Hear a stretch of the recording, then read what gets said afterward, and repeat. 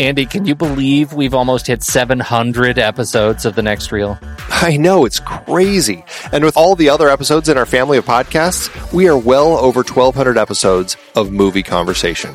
It's really pretty amazing that we've gotten to have these in-depth movie chats every week for over a decade now. And we couldn't have done it without our loyal community of film fans. Their support over the years has meant so much. For sure. That reminds me, we should give the merch store a shout out. Buying shirts from thenextreel.com/merch is a great way listeners can continue to support the show. Plus, they get to sport our great designs. Absolutely. I think sometimes folks forget we have a variety of shirts, mugs, phone cases, and more available. In fact, a great place to start is with a shirt sporting the Next Reel's logo. We also have that classic Fast Times Spicoli Surf School tee, or the weirdly popular Rusty's European Tour shirt. The one from National Lampoon's European Vacation. Why is that so popular? Search me, but we have sold a ridiculous number of those. I guess there are a lot of Rustys taking trips to Europe? We're always adding new designs based on movies we've covered, like our brand new design for a streetcar named Desire, featuring a streetcar named Desire. So if you want to rep your love of TNR and films, head to thenextreel.com/merch. Every purchase helps us continue to have these weekly in-depth conversations. So visit thenextreel.com/merch today. And as always, thanks for listening and being a part of the Next Reel community. We've got lots more great movie chats coming your way. It is hard to believe we've been having in-depth weekly conversations about movies since 2011. Oh, you're telling me. Producing this show week after week is so much fun, but it does require a ton of work behind the scenes. If you'd like to help support our efforts, one easy way is by using our Originals page when shopping for books and movies that we've covered. Your purchases made through our links give us a small commission at no extra cost to you, and allow us to keep having these great discussions. The Originals page at thenextreel.com/originals links to the source material from all of our adapted film discussions. Purchasing through our links support the show at no extra cost to you. In Season 12, the focus was big franchises and series. We covered both Paddington films, adapted from the beloved children's book character created by Michael Bond. Oh, I love those films so much. Hugh Grant is perfect. For our Pitch Perfect series, the first film was adapted from Mickey Rapkin's nonfiction book about collegiate a cappella competitions. It's like a short story of my life, literally. I lived college a cappella. Sing it, brother. I lived college a cappella. I didn't mean literally. You know who you're talking to, right? The Twilight Saga dominated the season with 5 films adapted from Stephenie Meyer's vampire romance novels, Twilight, New Moon, Eclipse, and the 2 Breaking Dawn parts. Dominated with awkward romance and nonsense logic is more like it. That too. Another Thin Man brought us back to Dashiell Hammett's only Thin Man sequel based on other Hammett material, The Farewell Murder, that wasn't just based on the characters from the first film. We talked about Trainspotting and its sequel, T2 Trainspotting, adapted from Irvine Welsh's novels. I hate the sequel's name. I do too.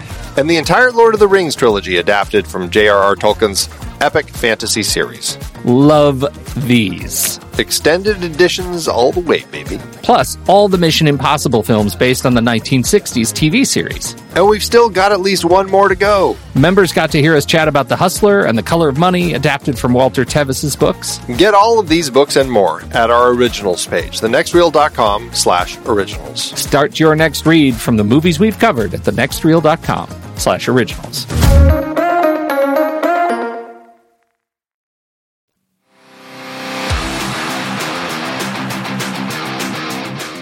I'm Pete Wright. And I'm Andy Nelson. Welcome to The Next Reel. When the movie ends, our conversation begins. The Raid 2 is over. Bring back the ball.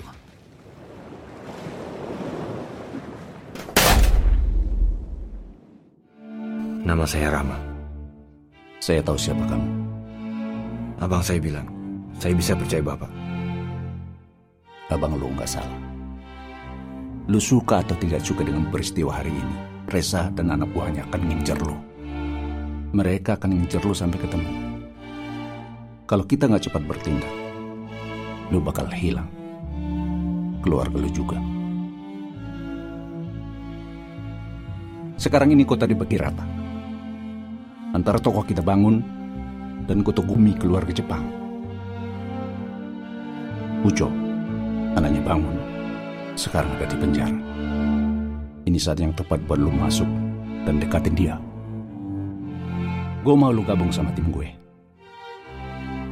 Lu bakal dilatih ulang sampai lu punya kemampuan yang lebih baik untuk membela kepentingan yang benar. Artinya? Lu harus gue tangkap. Okay, Andy, you're the Raid 2. We're doing it. This is the Raid 2. It's the second of the Raid series, as noted by the number 2. It also has the word Barandal at the end of it, if you're in certain places. And that, as I understand it, means thug in Indonesian. Am I right there? I think I'm close.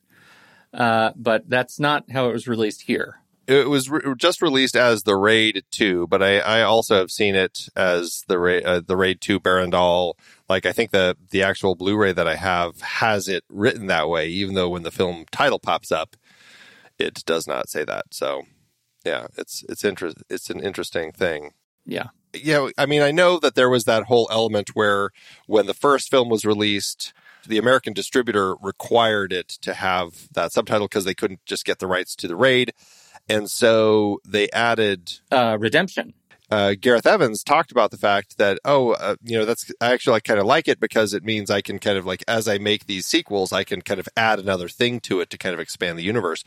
And so I suppose that's part of it. But I think also just, the Raid 2, I think that's fine too. I also think it's fine. I think it's fine.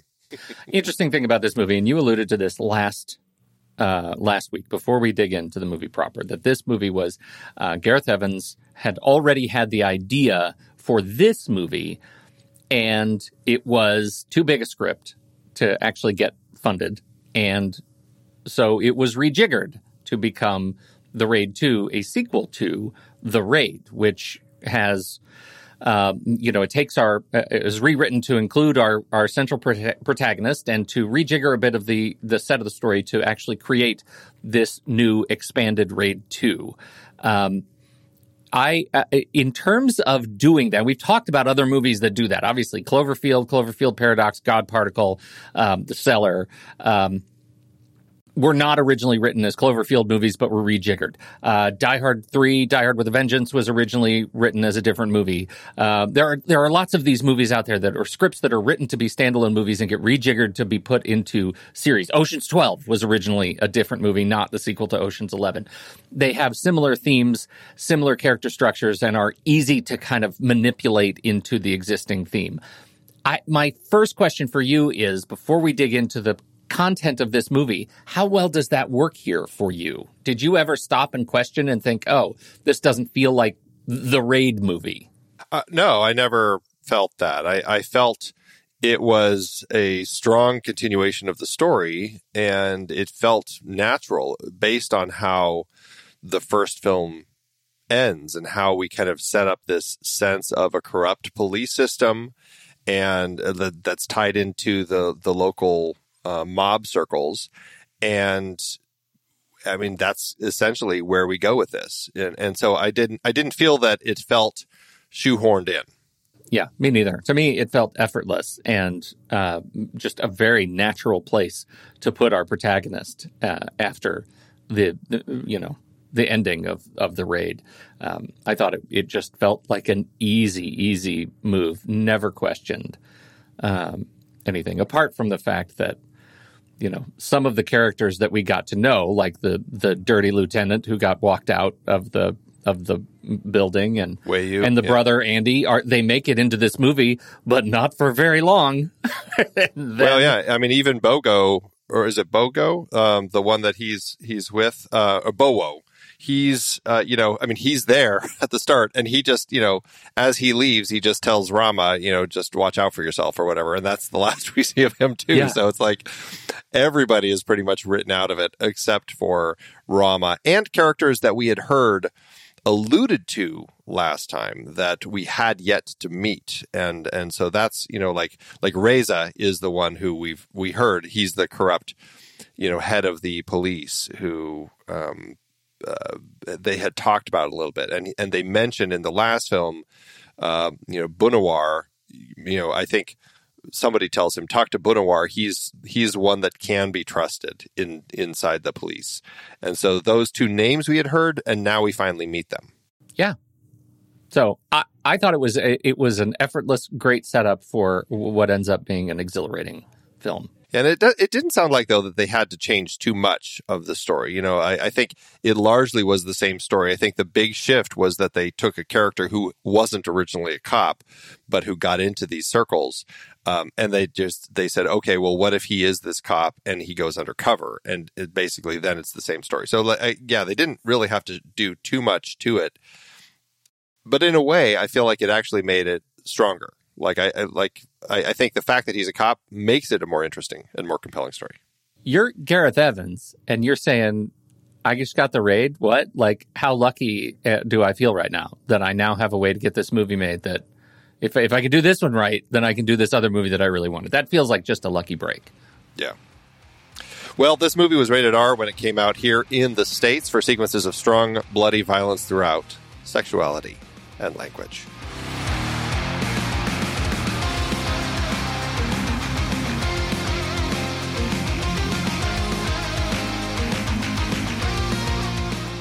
Where was the sexuality? When they were with those two prostitutes, and yeah, and Uko was threatening on beating them up. Okay, all right. I guess there was some sexuality there. There was definitely some suggestive singing and screaming. All right, Andy. So I texted you immediately after I finished watching this for the first time, and I said, this is a best-in-class movie of the genre. I was kind of blown away by how connected I felt to this movie, like just how it felt for being such a big, operatic, violent action martial arts movie, that they also were able to not even sneak in story that made it compelling and interesting, and I found curious to see what's going to happen next to all the twists and turns of the corrupt cop regime. I found the story ended up being downright rewarding. I think it's a great film. What they do, we've talked about this a lot this particular season, since we have been looking at a lot of franchises and series of films, is the whole idea of leveling up. And what can you add to a particular story to kind of expand it so it doesn't necessarily feel like it's just more of the same. We certainly had that struggle when we were looking at the Pitch Perfect films, and but talking about how other stories in our season had actually done that, and going all the way back to James Cameron, who had said that when he was making Aliens, and what can I do to level up? How can I expand this? So I'm not just doing a rehash of the first film. And that's what I think was interesting. And I think Evans very smartly latched onto that original script and found a way to kind of tie these together, because it's not just a film about, police raiding a building, which worked in the first film. It was very effective. And even though we have the title, The Raid, still, in context of this film, I mean, it does end up being like this police, this undercover cop who is trying to infiltrate this, all of this corrupt wheelings and dealings going on between these two gangs and the police and everything. And so it really kind of changes the story, and it expands it in an incredible way. And so I really enjoy the characters. I enjoy the shape that the story takes, and it gives us a chance to look at so much more going on outside of that building, which set up the world. But this really takes a chance to open those doors so we can see so much of all of the other things that kind of led to that particular situation where that building was kind of run by these criminals. Right. And it doesn't make us live in, I thought it was interesting, it doesn't make us live in so much the we're going for the big boss thug kind of video game structure, right? It introduces and allows us to explore more complexity in the relationships of the police and the gangs that operate in the community in a way that feels very, very natural to me. And it puts us in an interesting, just as an audience member, it puts us in an interesting sort of ethical predicament right away, that our principal character, our protagonist, Rama, brings the dirty lieutenant that we spent time with in the last movie out and sets him in a room with Bunawar and Bunawar's cops, this who is the head of this internal unit, and shoots the lieutenant in the face many, many times and kills him, right? And he's doing that under the auspices of being able to protect Rama, saying, I can't protect him if this guy lives, or can't protect you and your family if this guy lives. So I'm doing a good deed. But that immediately sets the tone for the movie that good people, presumably good people, people who we're set up to be able to trust, will do bad things. Therefore, the entire universe is, from our perspective, a bit unreliable. And puts you back on your heels a little bit. And that was my experience with it, that I immediately was able to call certain shots where Rama is, where he is sent undercover to prison, and he's told, you'll be there for a couple months to do this thing undercover. And my first thought was, yeah, you're not getting out for years. And it wasn't out for years. Those kinds of things I was able to see around the corner. But there were many other twists that I felt like I didn't see that coming. I enjoyed the fact that the movie was still able to kind of play with me in the relationships once we get into the gangs. Well, and, I think that it's interesting because right out of the gate, like I said, we had been told in the last film, oh, you can trust Bunawar. He is the one good cop there, and he's the one who you can rely on. And then he goes and talks to Bunawar, and Bunawar immediately kills this guy. It's like, whoa, whoa, whoa. And even Rama's like, I brought him in so he could serve his time and serve, pay for his crimes and everything. And Bunawar's perspective is like, if you did that, he probably would have gotten out or killed, but then they would have your information too. And so I'm just doing this to protect you. And so you instantly get a sense of, like, even in levels of doing things that are right, they're still doing things that not necessarily by the books, because otherwise it's not going to get done. And that was really interesting. And then, he tells him, I'm doing this to protect you and to save you and your family. And then his brother dies, and Bunawar then is telling him, look, I can only protect your wife and your kid. I can't protect you anymore, which I was like, well, okay, I'm not exactly sure how that works, but still, this is a potentially kind of corrupt, like the means justify the ends sort of cop who says, I can't protect you. You have to help me. Otherwise, I can't guarantee your safety. They'll always be over your shoulder. And so it's kind of almost like he forces Rama's hand to become this guy who does help them.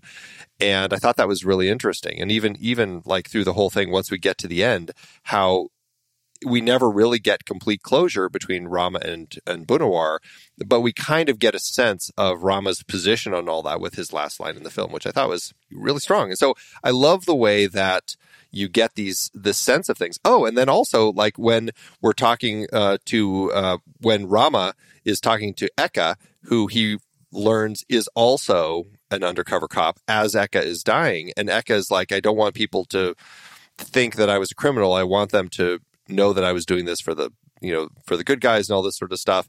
And then when Rama talks to Bunawar about that, Bunawar is just like, oh, he turned. He wasn't, he led to the death of all these other cops and stuff. And so it's like, where is the line for good and bad here? And I don't know. I found the way that it was portrayed with all of that, like, even the good guys, other than Rama, seemed to all be just shades of it. Well, that's a really good point, especially you talk about that last line, that last sequence where the Japanese gang is now in. This is after Rama has completely decimated the crime syndicate, right, in that building. We'll talk more about that. But he walks down, he's exhausted, he's beaten, he's bloody, he's had the final fight. The Japanese gang shows up and we don't hear what they're saying, right? It goes into Foggy Peanuts land, and we don't hear those words, which I thought was an interesting choice because we don't hear what this gang member is saying to him, the son of Goto. But he's saying something. Then Rama just says, no, I'm done, right? I'm finished with whatever this is. Well, isn't that his admission that he's no longer, that somewhere between the beginning of the movie and the end of the movie, he became less of a cop, right? Because if he was a cop, he wouldn't be finished, because the Japanese gang members they're there to do bad stuff too, right? Like what so I think that's a really interesting like character arc that puts him in a very interesting position at the end, at least for me in my head, to wonder, is he going to report to the office at 8:00 on Monday morning? Right? Or is he really done with everything? Yeah, I found that to be an interesting way that we have things end with the film. And I mean, we're jumping all over the place. Now we're talking just about the end of the film, but still, yeah, the way that we had kind of seen his reactions with Bunawar over the course of the film, like you had this sense that Bunawar had very specific ways to do things. And I mean, he had a wire on him as soon, like day one when he got out of prison. And, Rama was smart enough to remove that so that he didn't get it discovered and lead to his murder right there. But there still is this sense that he doesn't completely trust Bunawar. He seemed to really respect Eka and found something with that character that he kind of bought into.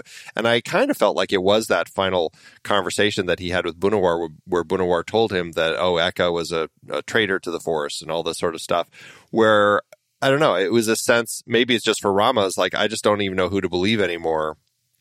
You seem as corrupt as anyone else. Eka could have been corrupt, but I liked him. And it all kind of came to this point at the end where he's just like, I don't like, because he tells, I don't know, the look on Goto's son's face at the end tells me that they're very obviously very pleased with the work that Rama has done, essentially like single-handedly taking down their enemies, so they don't have to do any heavy lifting. Right. And probably said, right, hey, why don't you come work for us? We'd love to have you.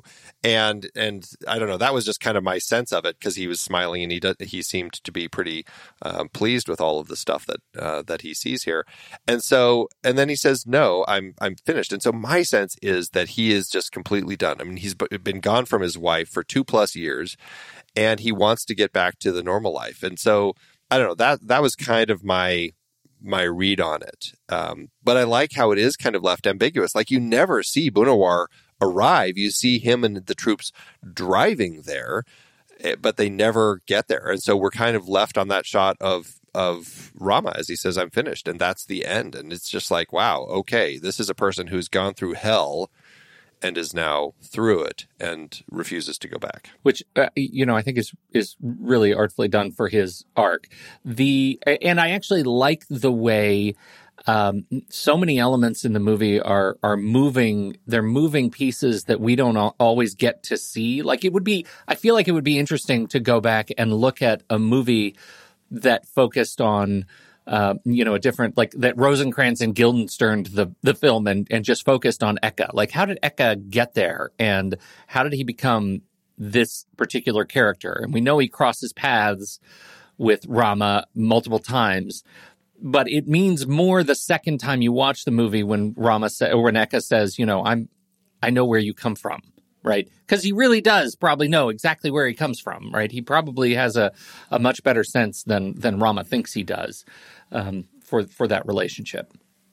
So I think that was really interesting. Well, and it reminded me a lot of kind of the Infernal Affairs, The Departed, like that story, where you also find out that there were other undercover cops also tied in that you didn't necessarily realize were undercover until that point when they're all kind of close to death. And that seems to be kind of the trope in a movie where you reveal that you are undercover as you're about to die, because at that point it's like, well, why does it matter anymore? Yeah. But I did, it made me think of that. And, it's interesting because we definitely develop his relationship with Eka less than we do with the son, Uko.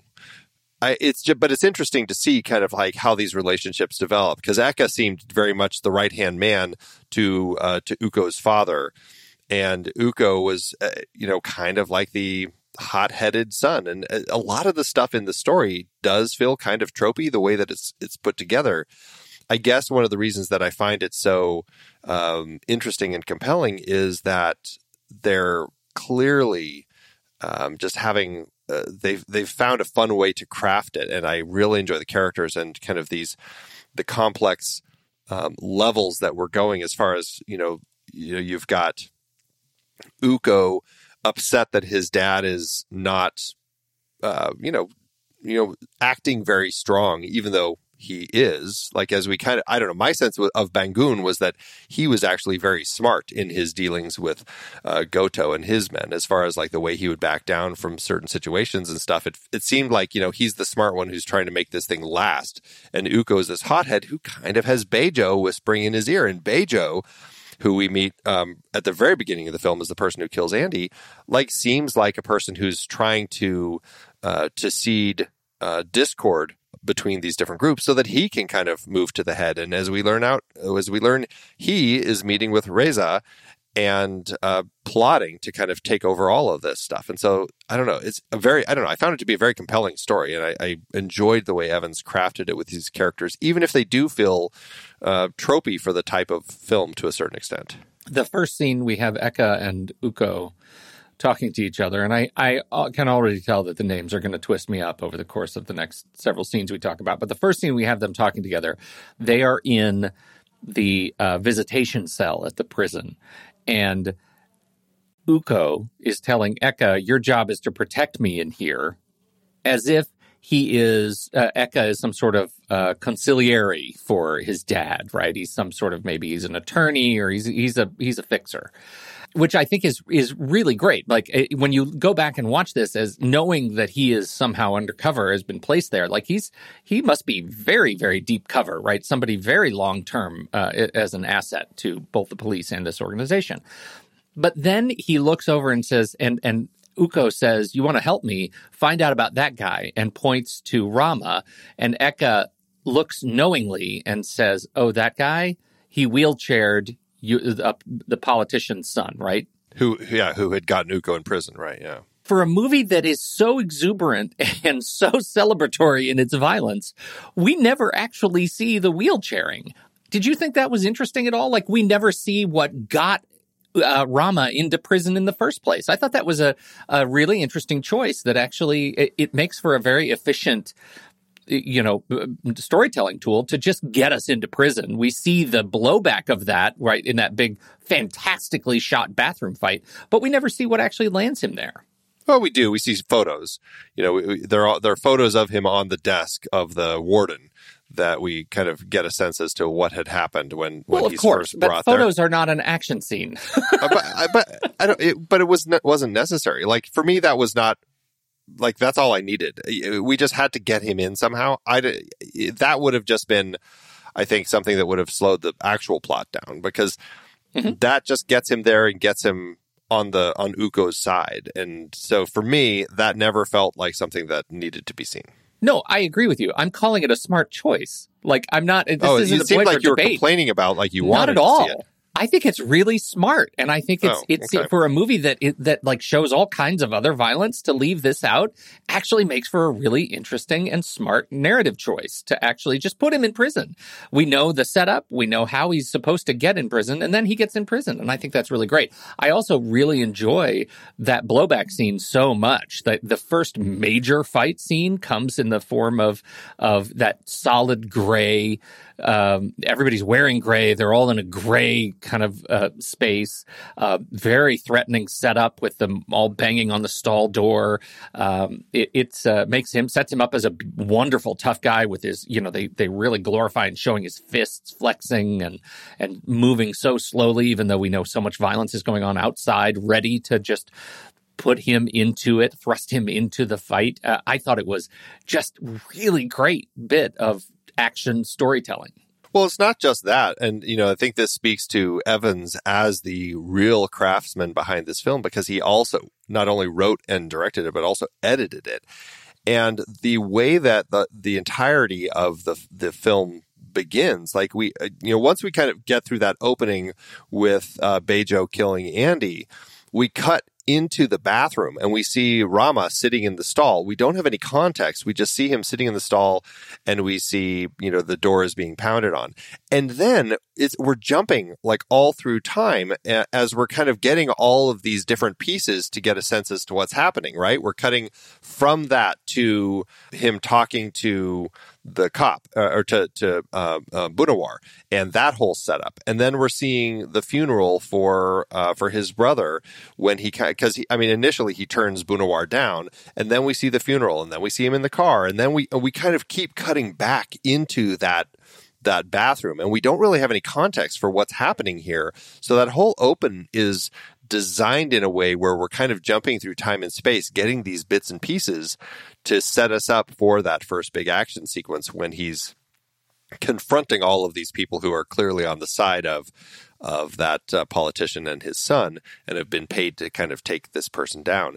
So the way that all of that is crafted is just such efficient storytelling, and it makes for an opening that, for me, like when I watch it and I see how Evans cuts all this together, it moves us into that story and into the prison where that's where he needs to get as quickly as possible in context of the story, so that he can meet Uko and get the rest of the story going. So the way that Evans crafted that, I found exhilarating.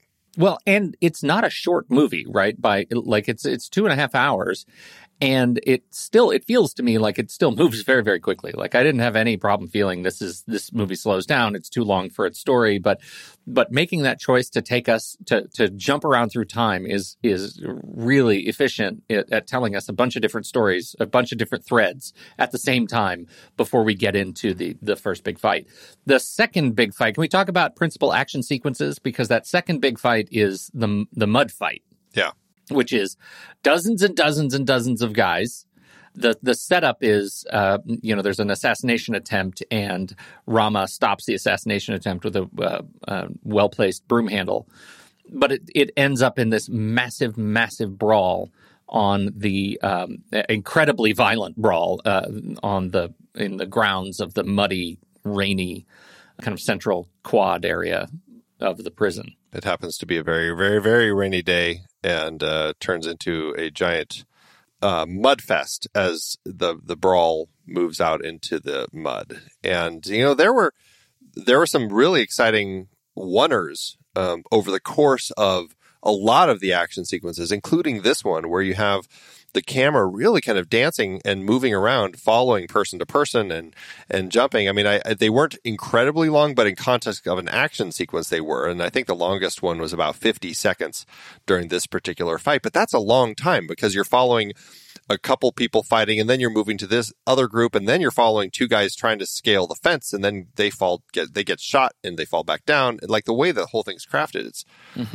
exhilarating. The last movie in The Raid, we talked about just how visceral the fighting was, and how these guys were taking blows, right? They were really fine. And I didn't read anything about in the first movie about them talking about how they actually performed the fights. It was able stunt actors and martial arts specialists doing some amazing things. In reading up on this movie, Gareth Evans says, you have to remember that these guys trained for 18 months how to hit each other and pull their punches and kicks at the very last second, so they wouldn't actually damage one another, because every hit is connecting. Like, every single hit is connecting. We don't do any camera behind you so you can't see that the actual swing is 12 inches from somebody's face. Like, everything is connecting. And I think this movie, even more than the last, is such an incredible celebrant of people hitting each other for real, doing it in a way that is just gruesome and fantastic. This scene is a great example of it, because of just the proximity that the camera gets in the fights. I don't know how they do it without ending up in every single shot covered in mud. It's just so splashy. They shot that for 10 days, and there were 120 extras in it. And it was crazy the way that they put all that together, and the complexities of it. They said it was just miserable, but it ends up. I mean, it really is. It's fantastic, and it's beautiful in the muddiness, the way that they kind of designed this thing to look so just it's such a mess. And I don't know, I found it to be a thrill because, it's all these prisoners, and then the guards come in, and then everyone's fighting the guards too, and then more guards come in, and it was just kind of this ever expansion of kind of adding more to it and building on top of it over and over again. I really enjoyed the way that they kept leveling it. Just in the fight itself, they kept leveling it up. Well, and the palette is incredible, too. It is like everything is, again, that sort of gray-brown of the mud, and the sky is weirdly the same color as the mud. But what breaks the two apart is this red building and of the prison that's all around them. And so you end up in this space where all of the ground-level shots make every character look incredible because they're backed by this beautiful red, like deep red color. And then he walks out of the prison, and my favorite shot, his first shot when he comes through the door, is this overhead shot looking down. And it takes a second to figure out what our angle is because the building is along the bottom of the frame, because we're on top of the building looking down the side of the building with just a giant, once again, gray palette of concrete that we're looking at, from our perspective head on. And he uses this palette to tell us in no uncertain terms that 2 years have passed with a very large 2 years later that goes across the entire screen, which I think is so cool as the little tiny bodies walk out of the door that's right below us, frame center. I think it's so beautiful, just so well shot and well thought of, and well conceived. Camera work. There was a lot of shots in this film, more so than the previous one, that they wanted to get up really high and look down. In fact, the film starts when with the assassination of Andy over an incredibly beautiful. I don't know if it's a farm and crops or if it's just a field. I'm not exactly sure what that greenery is, but it's just beautiful, lush green with these little dirt roads cutting through it.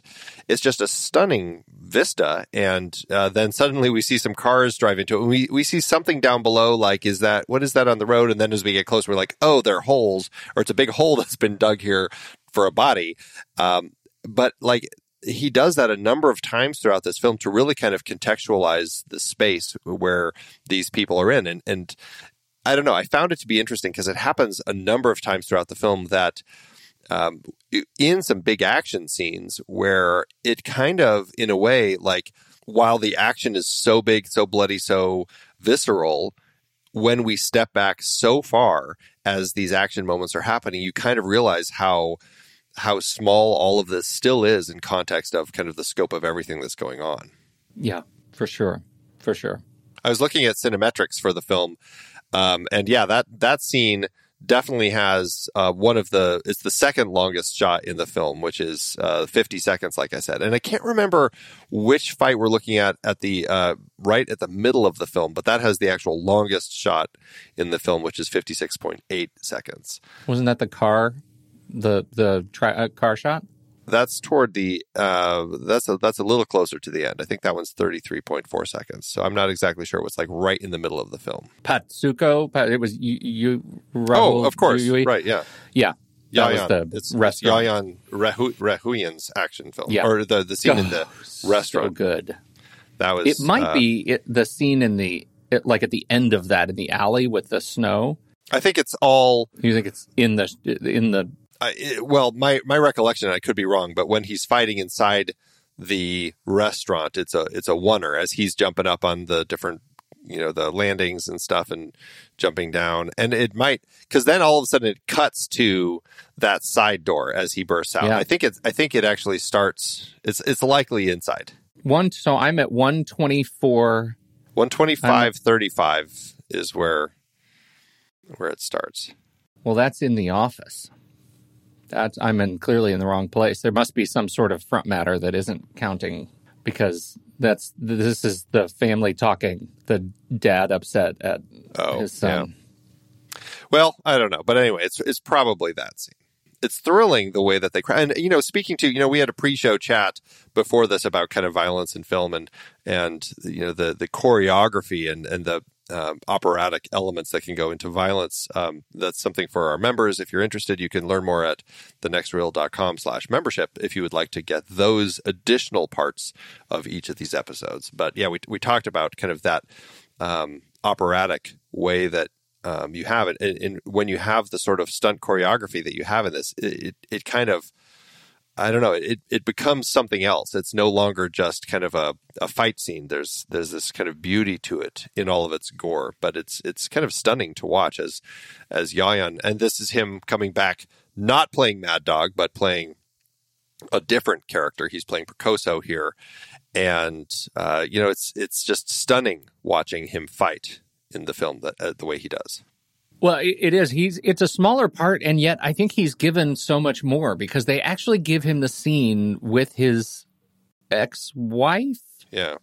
I mean, the way they age him could, they could be making the case that they could have made the case that it's his daughter. I think it's pretty clear that it's his ex-wife, but he is, I think that was really generous for his character to give him an actual character and not just make him, a thug. The fact that they give him a chance to talk to Uko about, being patient and knowing that, when he's ready, he'll be able to, take over for his dad, but just be patient and then to give him such an extraordinary fight scene. Well, that follows, like, Uko hears all of that, knowing he's walking out of the room and letting all of these assassins in to take him down. Like that's his intention with that entire scene. And here he is having this conversation about, the importance of being patient and you're going to be a great leader and all this sort of stuff, only to be brought down by him.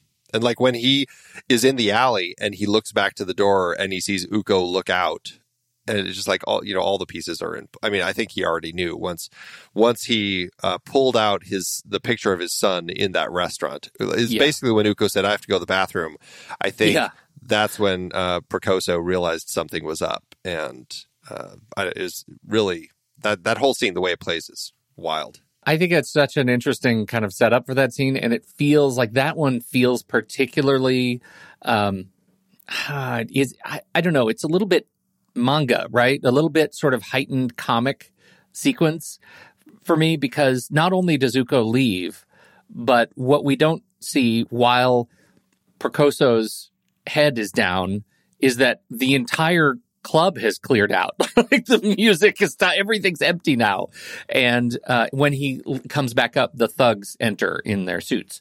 And that I thought was a really interesting treatment because it once again highlights that we're not in the real world. This is a heightened fantasy world where things like this can happen, and our principal character in a given scene might not notice. Meanwhile, as he's being attacked, like the baseball bat man and Hammer Girl are going to town on other thugs in different locations. Well, this is kind of that point in the film where Rama has had Bejo like, we're going to move forward with all this. And you see the assassin.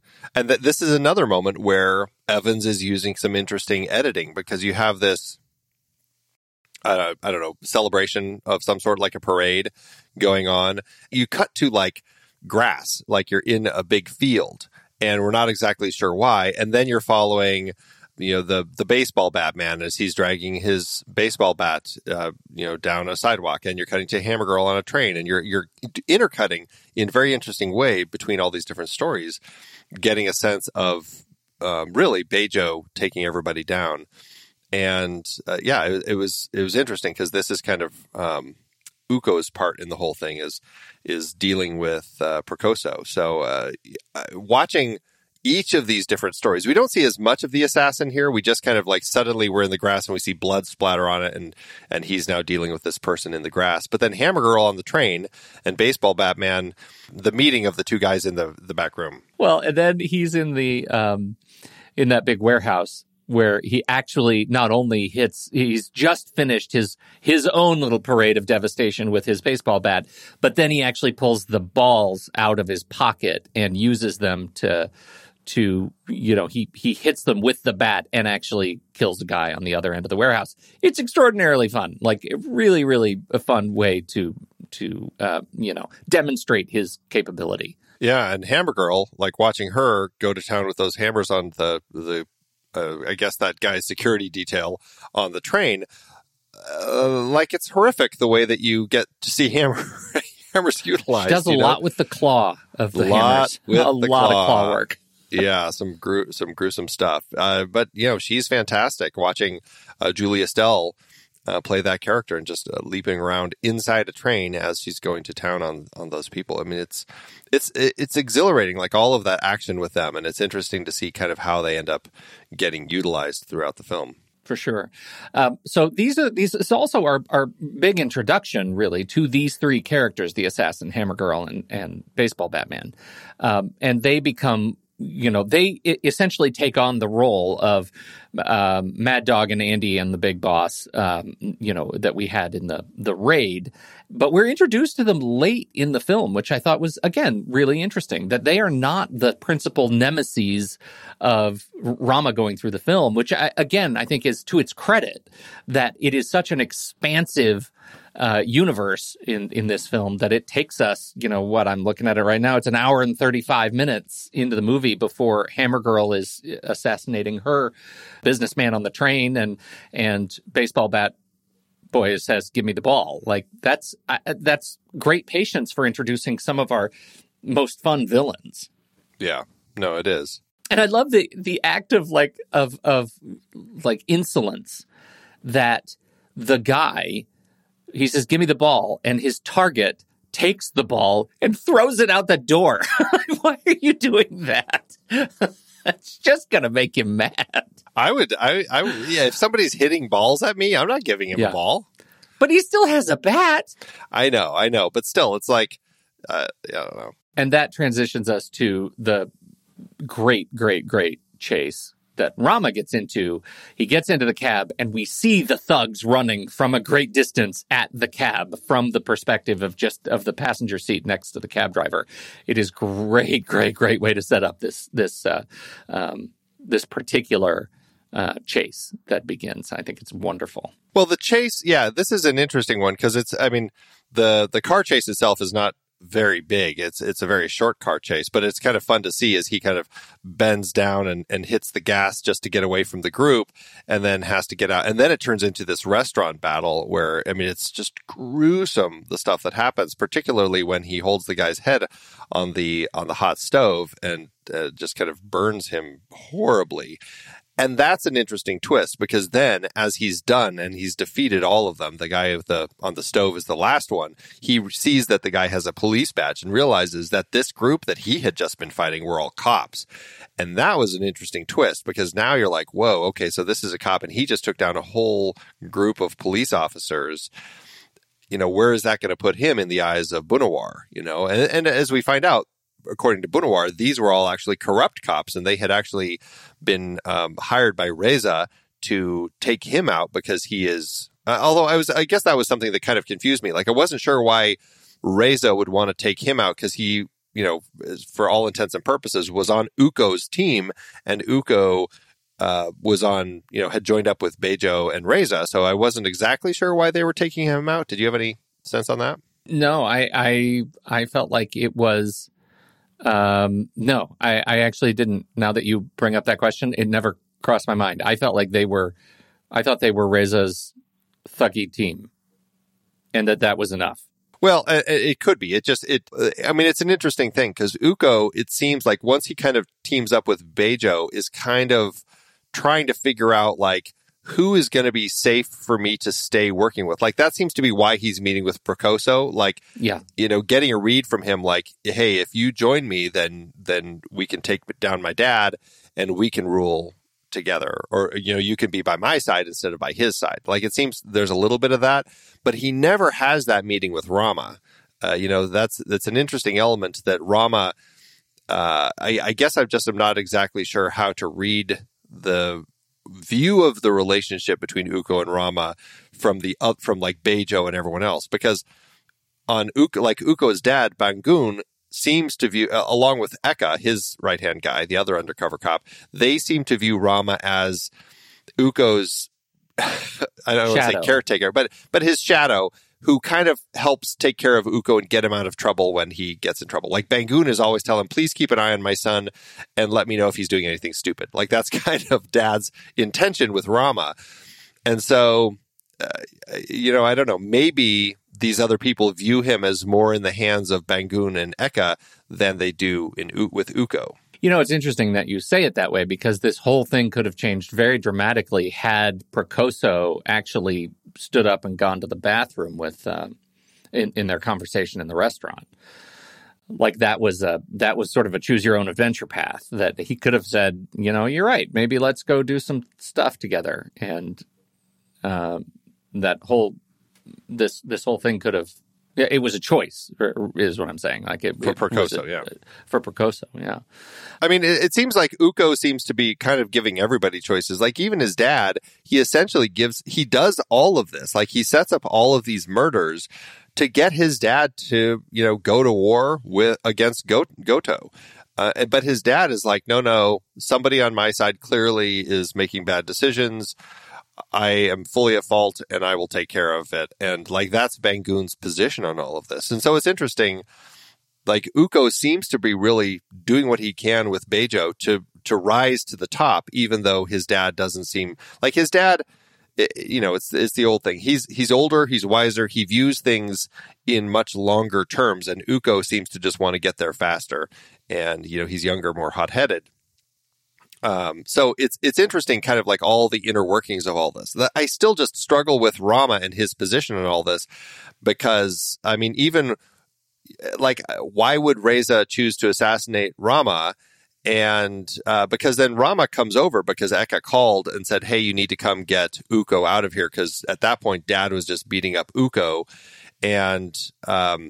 but without realizing that Bejo and his team were about to show up. And that's where they show up, and that's where Uko kills his dad. And Rama comes in and only fights them because he has no context. And he just sees dead dad, bad guys. I'm going to take them out and protect the team that I'm with. And they don't choose Rama. Like that's a point where once the assassin manages to knock Rama out, Uko doesn't say to kill him. And so they say, let's keep him and let's take him. And so I guess it makes sense that, I don't know. Again, I guess I'm not really sure. Like, does Uko want to keep Rama alive? Because Bejo clearly doesn't plan on that. Like, he takes him out of there in a car, though, where it seems like he's taking him to be assassinated. And that's, the whole chase scene where Eka saves him. That's an interesting question, because it feels like there's a connection between the police and one of the gangs that is not clear to me yet. I mean, it could just be that Bejo views Uko as the only person who he can really partner with in all this, and everybody else on Uko's periphery has to go in order to just start with a clean slate. So even if Rama largely is Uko's friend, he's somebody who they just have to get rid of, even if it's not going to be in front of Uko, just to move forward with less baggage. Like, maybe that's just the way to read this, is like, we've got to clear out everybody except for Uko, and then we can move forward. Because, I mean, they're killing Prakoso, they kill Dad, they're trying to kill Rama, they're killing Eka. Like, all of these people, I think they must view as just part of Bangoon's tribe, and you've got to, Uko's the only one who's signed on. Well, I think all of it is just to get the war started, right, between Goto and Bangoon. And that's why Prakoso was on the list, because he is so close to Bangoon. But we already know from even earlier in the movie, before they have their formal sit-down, that Goto and Bangoon are already kind of colleagues, right? They're having a meeting together and talking about, hey, do you know this Beja guy? We should probably keep an eye out for him. Like, they already work together. So they're, I think, trying to set up this universe in which these two guys are going to go to war with each other, and that's harder than anybody anticipates. So Beja is like estimates the relationship between the professional relationship between the two, and thinks he can, sort of poke the dragon and get them to go to war so that he can have all of their assets, in cleaning up the mess. And that turns out to be impossible. So he just starts killing everybody. Well, but he does have Reza on his side, that's an interesting scene when Reza is meeting Bejo and Uko toward the end of the film, and has that line. Who he said, they're like, we're gonna work together, and he's like, well, let's see if I'm still here after dinner, then you offered me the right amount of money, right? And that's kind of his position, and so it's an interesting one because they clearly acknowledge that we have to keep the cops in this, and Reza is our window to controlling the cops. Yes. But we are going to take out Godo and get rid of this Japanese crime family that's also here. Right. Yeah. So I guess Rama's he's just a side. Yeah. He's another character on Bangun's troop who just has to go because he represents Bangun more than he does Uko.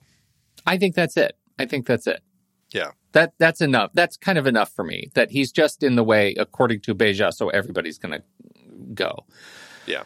Which is interesting because at some point, when Uko's allegiance, because Uko, initially likes Rama a lot. And at some point, that relationship, deteriorates to the point where Uko has chosen Beja and is okay letting everything else fall apart. Well, I think that's that point. I think when Rama... And we should say his code name in this is Yuda through all of this, which actually is a nod to his character in Gareth Evans' first film that they did together. But we're just calling him Rama because there's already so many names.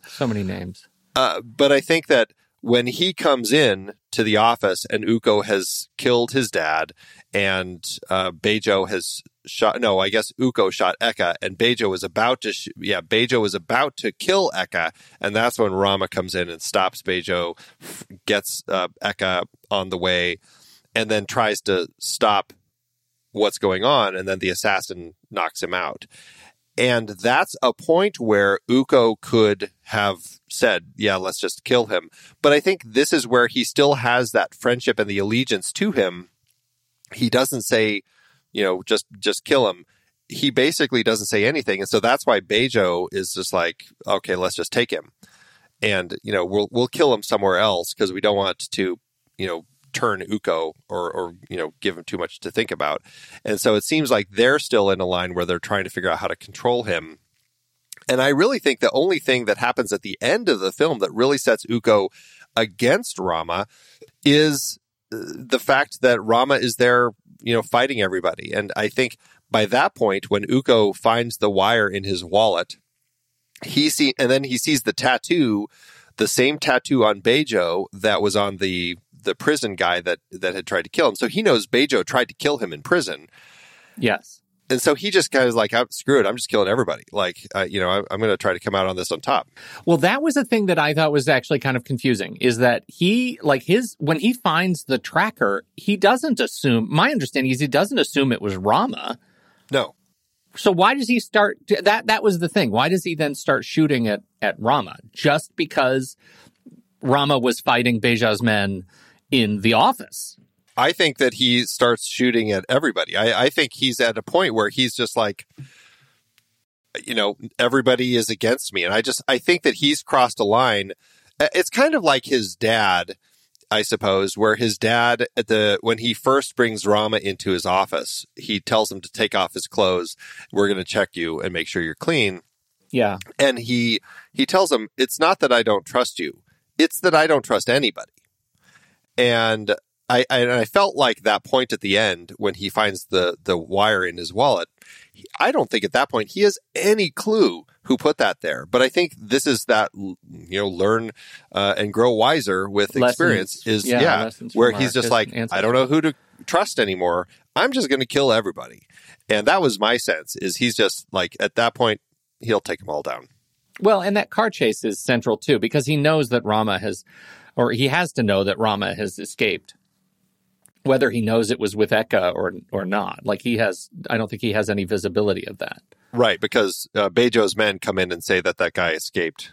Well, but they say, well, go find him. He's like, well, he's actually here. Yeah, he's working his way up. Yeah, he's on his way up to see you. He's like, well, go ahead and stop him then. No, that was actually really funny. The most unintentionally, I think, comedic line in the movie is right after Eka gets shot in the knee by Bejo. And Rama runs in, starts fighting, and turns to Eka and says, "Eka, run!" I laughed out loud. Hubble! I know. Right? It was quite funny. I'm sure there's something lost in translation. Yeah. But that is one of the other key action sequences in the film, that escape scene, because you have Rama taken by, knocked out by the assassin. Bejo tells his men, okay, just take him.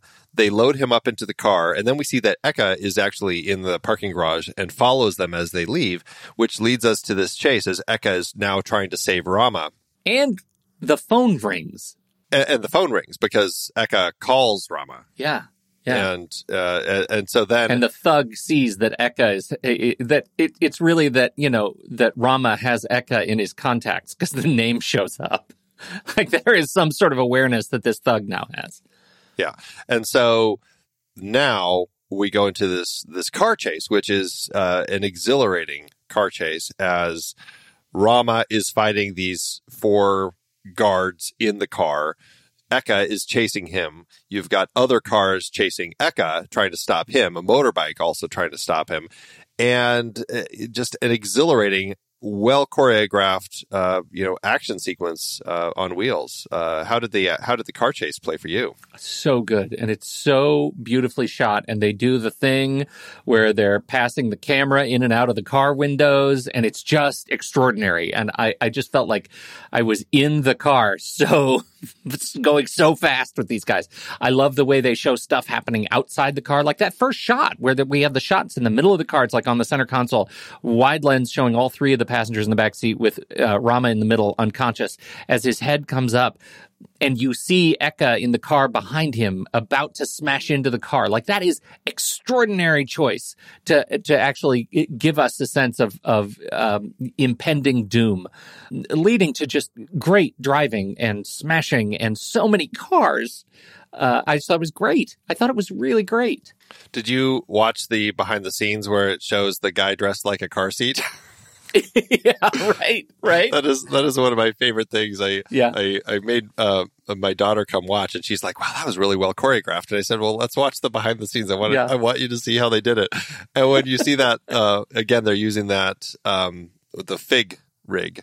Yeah, the fig rig. And they're on that little kind of cart, kind of moving down from car to car, and they pass the fig rig in through the window to show Eka driving, and it's a person dressed like the passenger seat.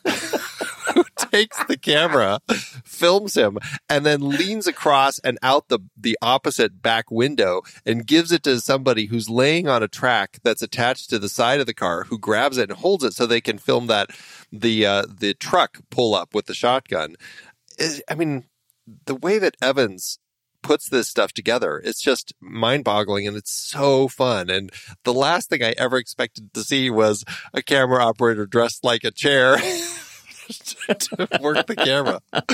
It made me laugh so hard. But it's just that leads to these exhilarating, well choreographed action sequences, and that's what I love so much about the film, and just the way that Evans puts it together is like he's really working to kind of think in ways that I think are a little more unique. Absolutely, yeah, for sure. Disguised as a passenger seat. And obviously, the world of smaller cameras and these digital cameras that filmmakers get to use now, obviously that has really helped. And, I don't think you could have done an action sequence quite so complex back when you were using big 35 millimeter cameras. And so I think the smaller cameras has really helped action filmmakers do a lot more really unique things. And they're multiple red, all shot on red, multiple red cameras being tossed around. Reds, and then they also GoPro used 3s. GoPro for some of the quick shots in the action sequences, and I know there was another one, I can't remember what it was, but yeah, very, very cool. Very cool. Well, and then from that point, as Rama is out of that car situation and has the conversation with Eka, leaving Eka kind of to die in this little chair in these ruins, which is just kind of such a tragic, sad moment. But then you get that phone call to Bunawar, and he tells him basically, like, it's good to know that you're on your way, but I'm going to go stop them anyway. And you get that as you cut to him in the car. And that leads us to our final action sequences. He drives his car into the villain's lair, basically, starts fighting on the ground floor, and then works his way up. And we get all of the stuff downstairs fighting those guys, throwing shelves on them and just all the stuff that he does. And then moving upstairs to where now he has to fight all of the next level guys. So now he's fighting Baseball Batman and Hammer Girl. And then he's taking on the assassin. And then he's finally getting into the room to take on Beijo and Reza and Uko. And thoughts on all of this final action sequence from you? Well, I love the final action sequence that it actually takes us back to the raid, right? He's working his way up a building, and I think that's really fun. The fact that it leads us to, like, he's able to dispose of Hammer Girl and Baseball Batman, and then they go to the kitchen, and the kitchen is where stuff happens. And although one of the greatest Baseball Man hits is in this hallway scene where he places the baseball bat in the mouth of the guy and it sticks there. And that's rough. I mean, that's a rough shot. If you're squeamish, that's tough. That is tough. And you see, like, Hammer Girl, we know that she's deaf, and you see she gets her glasses knocked off, and you see she also is missing an eye. So, I mean, fighting like that is pretty interesting. But dangerous. Yeah. But, like, watching the two of them battle him. And, the interesting thing about Rama is he is the one figure who is making his way all the way up. And he has been pummeled time and time again by a lot of these people. I mean, he's been hit by the hammers. He's been hit by the bats. He still makes it into the kitchen. And I like how I think this is probably my favorite scene in the film when he takes on the assassin. This is Sesep Arif Rahman, who is, another very well-trained Pencak Silat, fighter and trainer. And he's one of the three who ends up in The Force Awakens also, which is kind of fun to see. And we'll certainly talk about a number of these guys back when we get to the John Wick films. But the way that this scene plays, it gets quiet. All of the cooks in the kitchen, they all stop. And at first you're like, are they all going to attack? Like, what's the level of training with all of these people? But I love how it's just a quiet filing out of all of them. And then you have this fight that starts between Rama and the assassin that feels very, very much in line with the actual martial arts, like the way they position themselves and attack. And then they reposition themselves and attack. And it developed so beautifully as a fight of these two really just trying to see who was best until the assassin then decides to pull out his knives and I guess it's called a karambit, that type of knife that's often used in this martial arts, this specific style. It was really just kind of a stunning fight to watch. Well, I think the that final scene, I mean, it's like 198 cuts, like it's extraordinary, and it's actually, I mean, it's a long martial arts fight before those knives come out, and they're throwing pots and pans at each other, and they're going to town. It's a dramatic and brutal, like, fisticuffs sequence before they even get to he even pulls out the knives, and I think that's just outstanding, especially because it's also a rematch, right? In the story, the assassin already knocked him out earlier in the office, like a half hour ago, and so it's exciting to see them sort of come back together, and that it does feel like the assassin knows, just in the way he's sort of portraying it, that he knows this is going to be a fight, and when the kitchen staff leave, this is going to be a fight, even though he knows he's up to the challenge. It's going to be serious. And it was interesting because, I mean, I think they go, the way that I read it is the assassin goes into the fight ready for hand-to-hand combat because that's what Rama is bringing. And the assassin knows he beat him last time. Yeah. And he was able to take Rama out. And then as the fight progresses, it becomes clear that Rama is just not going to quit and is going to take him down. And that's where I felt like, now I'm going to prove myself as a villain, and I'm going to pull the knives out in a fist fight and turn it into something that, I'm now going to have the upper hand because I don't want to lose because I'm a villain. And I found that to be a really interesting turn. and the way that Rama had to then adapt. And man, he got slashed so many times. I'm like, how is this man still standing? Still like standing. That gash on his back that was just pumping blood out. It was brutal. But it is the same. In terms of a callback to the last movie, it is the unspoken sort of spiritual sequel to the sequence with Mad Dog and the brothers, where he said, or it's Mad Dog and is it Mad Dog and it's Andy Rama in the first movie, where he says, I put away the guns, right? Like I want to. Yeah, it's Mad Dog when he's fighting one of the other, like the head of the cops, whatever his name was. Right. And he actually says, like, I want to fight you because that's the essentially honor of the fighter kind of a spirit. And that's what this and he's like, it's more fun this way. Yeah. More fun. Right. So I thought that was really great. And then obviously the resolution of this giant kitchen fight is pretty satisfying too, when he takes one of the karambits and is able to finish the job. Yeah, boy, does he. Yeah. So good. But then it just kind of ends, right? We've gotten rid of all the baddies, and he goes in and we have the final, like the sort of finale of the story, which is that I don't know that necessarily the truth comes out, because even when Uko dies, he doesn't know everything. No, but what I found really gratifying in the way that it ends is, Uko doesn't trust anybody. Bejo shoots Rama in the shoulder, and but then Uko takes this shotgun and kills Reza and kills Bejo, and then starts shooting at Rama behind the couch, and Rama only is able to get out of there because he throws one of these karambits at him and then jumps over and kind of stabs him again.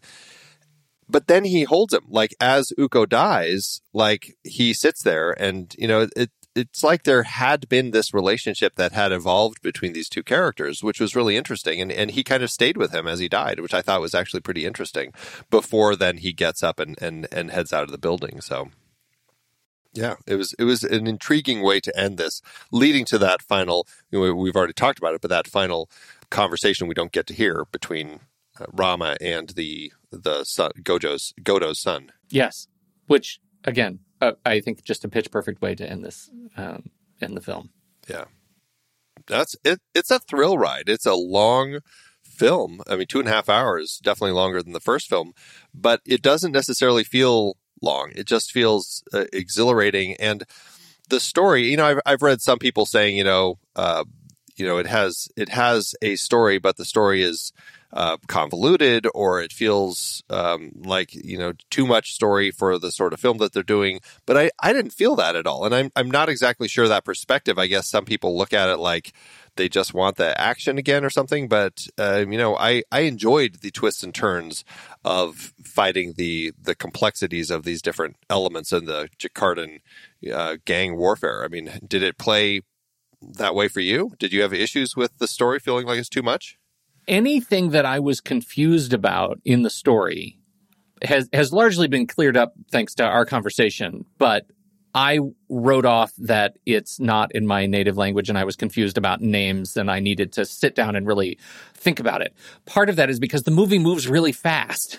And so, I feel like this is a movie that is made better on rewatch because you can kind of keep up. You know what's coming. It makes more sense. Like that scene in the beginning, I had not made a connection that Goto was the same guy that was sitting in the office, in Bangwan's office, drinking tea early in the film, having that conversation about Beja by the time I saw them at their tete-a-tete at the end, like near the end of the movie where Bangwan was.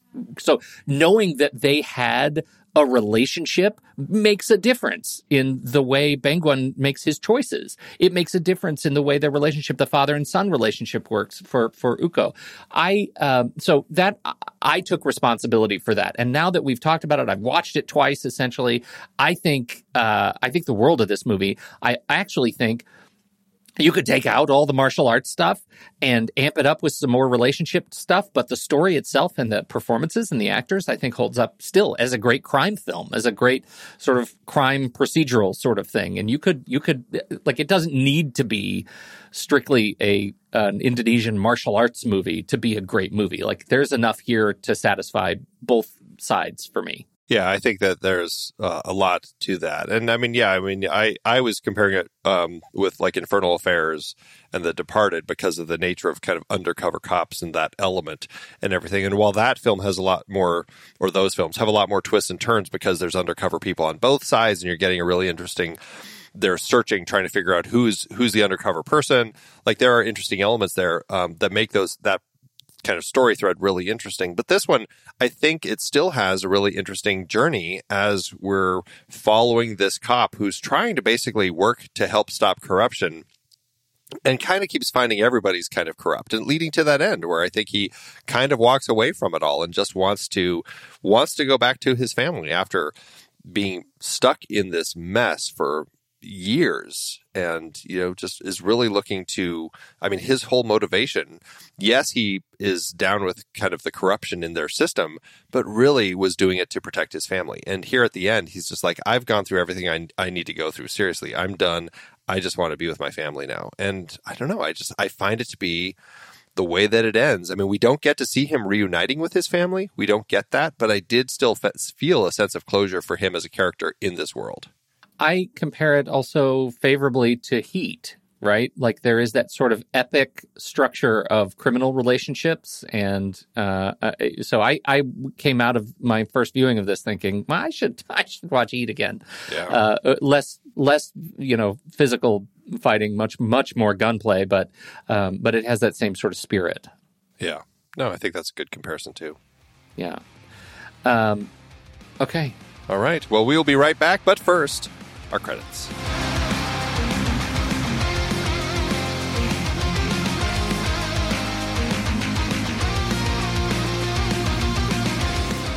The next reel is a production of True Story FM, engineering by Andy Nelson, music by Alex Roll, Oriel Novella, and Eli Catlin.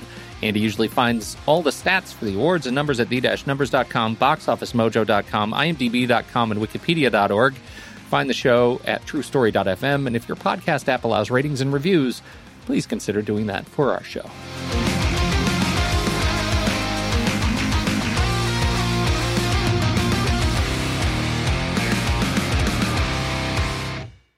Andy, are we going to get the Raid 3? There had been talk about it for a long time. Evans had been saying he was going to do a third one for quite a long time. He was talking about it. And actually, the way that he talked about it, which is really interesting, it really would have kind of been a film like The Bourne Ultimatum. He said it actually takes place 2 hours before the end of The Raid 2. Whoa. Which really piques my curiosity as to what he was actually thinking of doing there. But that's kind of what he was wanting to do. Later, he ended up saying he's taking a break from martial arts movies for a while before he gets to it. Then even later than that, he said it's not happening anytime soon. I have ideas in my head, but nothing's written. Maybe 2018 or 2019. And then later he said he doesn't think he's going to go forward with it. He feels like the franchise ended, and he attributes a lot of that to the fact that he moved back to the UK.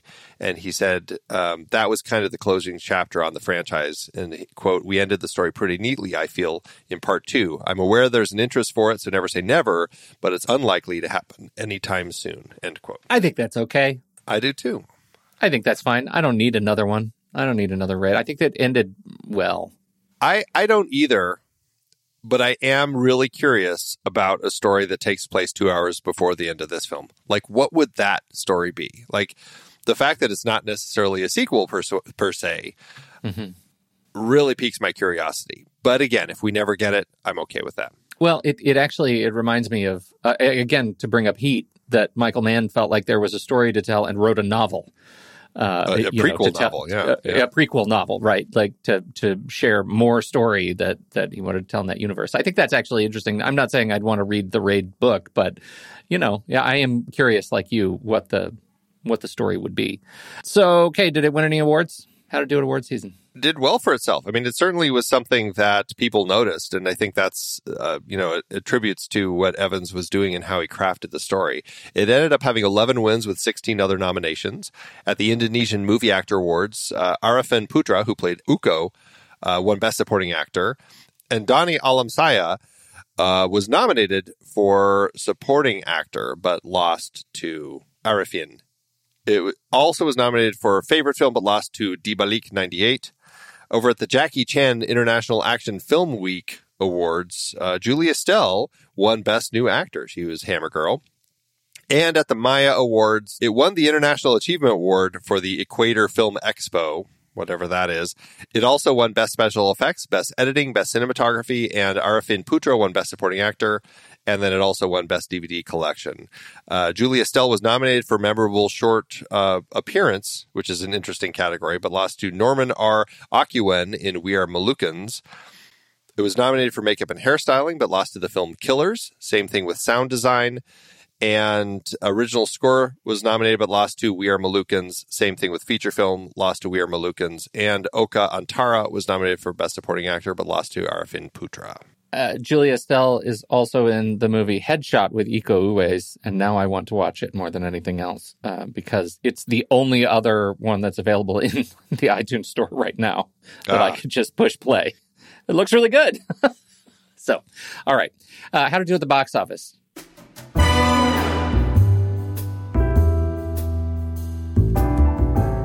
Well, with the success of the first film, Evans did get a boost in the budget for this second film, $4.5 million, or just under $4.9 million in today's dollars.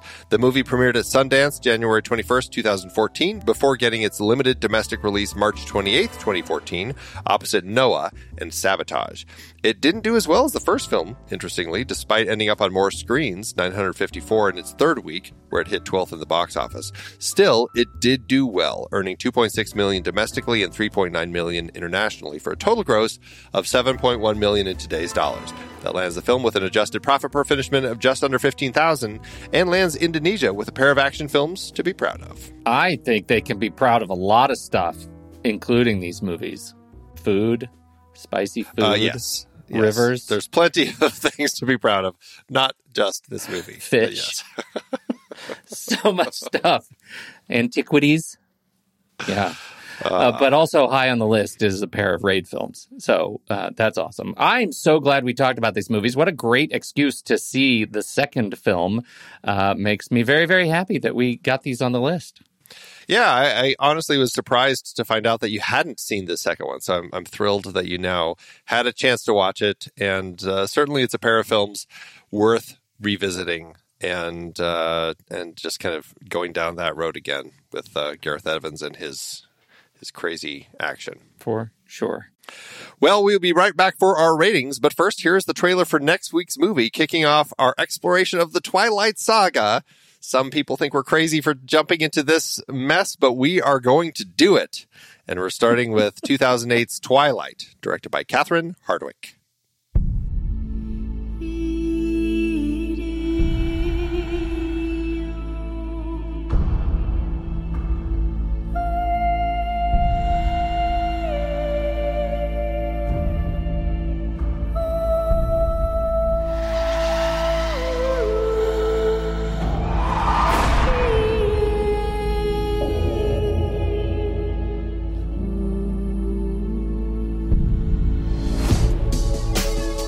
You're impossibly fast and strong. You gotta give me some answers. I'd rather hear your theories. I have considered radioactive spiders and kryptonite. It's all superhero stuff, right? What if I'm not the hero? What if I'm the bad guy? I know what you are. Your skin is pale white and ice cold. You don't go out into the sunlight. Say it out loud. Say it. Vampire. Are you afraid? No. This isn't real. This kind of stuff just doesn't exist. It does in my world. I just want to try one thing. I don't know how long I've waited for you. What is going on? Security guard at the mill got killed by some kind of animal. An animal? My family, we're different from others of our kind. You brought a snack. What, now he's coming after me? The hunt is his obsession. He's never gonna stop. I'd rather die than to stay away from you. He's got unparalleled senses, absolutely lethal. I'll do whatever it takes to make you safe again.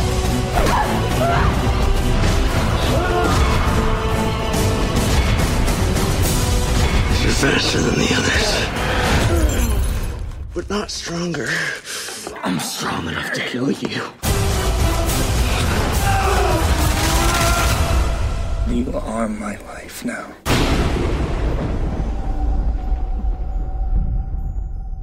All right, Andy, let's talk about Letterboxd, Andy. Letterboxd.com is our favorite social network for movie lovers, and we love it and live on it. And you can find us individually, Soda Creek Film for Andy, and I'm just Pete Wright. But you can find us together at letterboxd.com/thenextreel, and that's our page. Our what's it called? It's our platinum profile poo-poo page. What's it called? It's called something. I don't think that's they have a word for it. I don't even know, but it's fantastic. And so you should go there and follow us, and follow us all equally. That's great. But if you love it, if you love Letterboxd, and you find that you want to support the fantastic team that makes this service and get rid of ads on your own profile, you can do that at thenextreel.com/letterboxd. It'll take you right to the page where you can register yourself for a pro or patron account yourself and save 20%. Works for renewals as well. Okay, Andy, how are you going to do this? Please tell me it's a 5-star movie for you.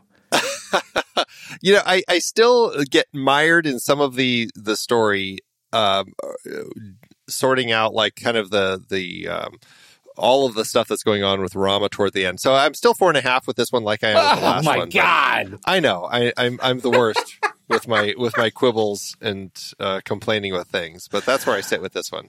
Extraordinary quibble. Extraordinary quibble. I know I'm the worst. I am a 5-star with this movie. And the big question that I left last week, having never seen The Raid 2, was, would my experience with The Raid 2 cause me to remove stars from The Raid because it wasn't good? I'm not going to actually remove stars from The Raid. They're both 5-star movies. This is a pair of 5-star hardcore action movies that I love. I just love these movies. So bring them on. That's awesome. Well, don't forget, everybody, check out thenextreel.com/letterboxd. You can get your patron or pro membership. And as Pete said, it works for renewals as well. And speaking of memberships, we also have a membership. If you would like to learn more about it, you can go to thenextreel.com/membership, and you can sign up where you get early access to the episodes. We get a pre-show chat, you get a post-show chat on our episodes. You get bonus episodes. We have bonus episodes dropping all the time. In fact, last month's member bonus episode, we looked at Gremlins 2, and who knows what we're going to look at for November, but we're always throwing those out there. So members get all sorts of extra content, including extra channels in our Discord community. So check it out. We'd love to have you. Like I said, you can learn more at thenextreel.com/membership. So what did you think about The Raid 2? We would love to know. Hop into the Show Talk channel over in our Discord community where we will be talking about the movie this week. When the movie ends, our conversation begins.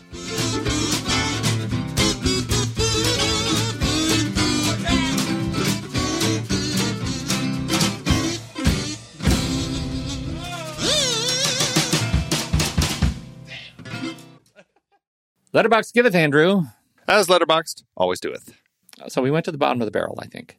Oh, we did. This week. Because we're very happy with the movie, with quibbles in some cases. Yeah, sometimes it's fun to read. So the opposite side of the fence. I have one that's not trying to be funny. Can I read my not trying to be funny one? Sure.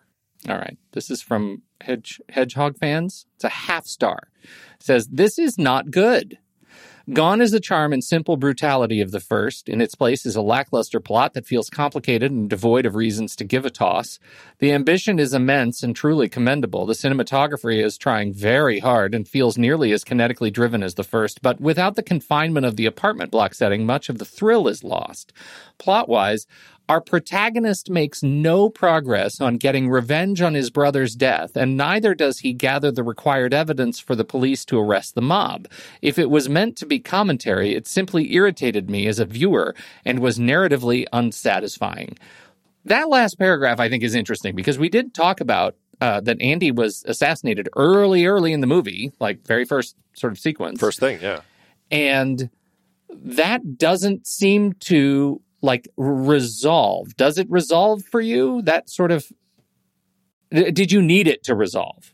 I think it does, but in a way where, I mean, it's not like we get to see Rama take down Bejo himself to avenge his brother's death or anything like that. Right. But we do see him in this situation where he's taking down the whole gang. He takes down the police commissioner, or not the commissioner, but the head of the cops, Reza, has been killed by Uko. And then, Rama steps away from all of it. So, I don't know. For me, I guess it felt like there was this realization toward the end of the film that this is this never-ending cycle. I mean, as soon as he's taken down this entire gang, a whole other gang shows up, and they're all fresh and ready to go. So many gangs. There's really no way out of any of this. And as we said, Bunawar is the good cop, but also seems like he has some shady approach to the way that he's dealing with things. And so it seems like, I don't know, the way that I kind of take it at the end of the whole thing is Rama's just like, and that's his line, I'm finished. Where is any of this ever going to lead? It's not ever going to go anywhere. And so he's probably going to go back to his wife and, open up a sandwich shop or something. I feel like he's just so completely done with this world. That's the way Please open a sandwich shop. You need this sandwich shop. I totally agree with you. For me, I guess there was stuff that it wasn't said explicitly, but for me, it would just continued his rage on the bad people. He was torn up in it, and he saw it through to the extent that he needed to see it through. I felt like him covered in blood at the end and cuts and just broken parts of him was enough to count as making progress on getting revenge on his brother's death. It was fine. I didn't need it to be said. Yeah. So anyway, half star. I get that. I get how that could be unsatisfying for some. It was not unsatisfying for me. Yeah. Well, I have a 1 star by Glenn Heath Jr., who just has this to say: like getting kicked in the nuts for 150 minutes and being asked to gleefully revel in the sadism being perpetuated. You can have it. I will take it. Well, and I think it speaks to our conversation in our pre-show chat that we had about violence in film and how, there are some people just, it's not about the choreography, the operatic elements of it. It's just about violence. And a lot of people just, it's too much. And so, I definitely get it because there is a lot of violence in this film. So I certainly can see that perspective for some people. Thanks, Letterboxd. You're the best. I've been podcasting since 2006. In that time, I've tried countless hosting platforms, but in August 2022, we switched to Transistor to power all of our shows here at True Story FM, and it's been a game changer. I love the Transistor allows unlimited podcasts and storage without extra charges. We can publish so much content, and we do. If you want to start up a podcast, do yourself a favor and host your show on Transistor. With their one-click publishing, you can get your new show onto all the major podcast directories effortlessly. And their website builder lets you quickly build custom sites for each show. The detailed analytics are invaluable too. You can access all kinds of listener data anytime. Oh, and the versatile players allow you to embed episodes anywhere to reach new listeners. Plus, the team behind Transistor is super responsive and keeps making the platform even better. After using countless hosting services over 15 plus years, Transistor has been, hands down, the best podcast partner for us. If you want a hosting platform to take all the worry out of getting your podcast out into the world, go to thenextreel.com/transistor and check it out. Support our show and support your own show by going to thenextreel.com/transistor. Start growing your podcast today.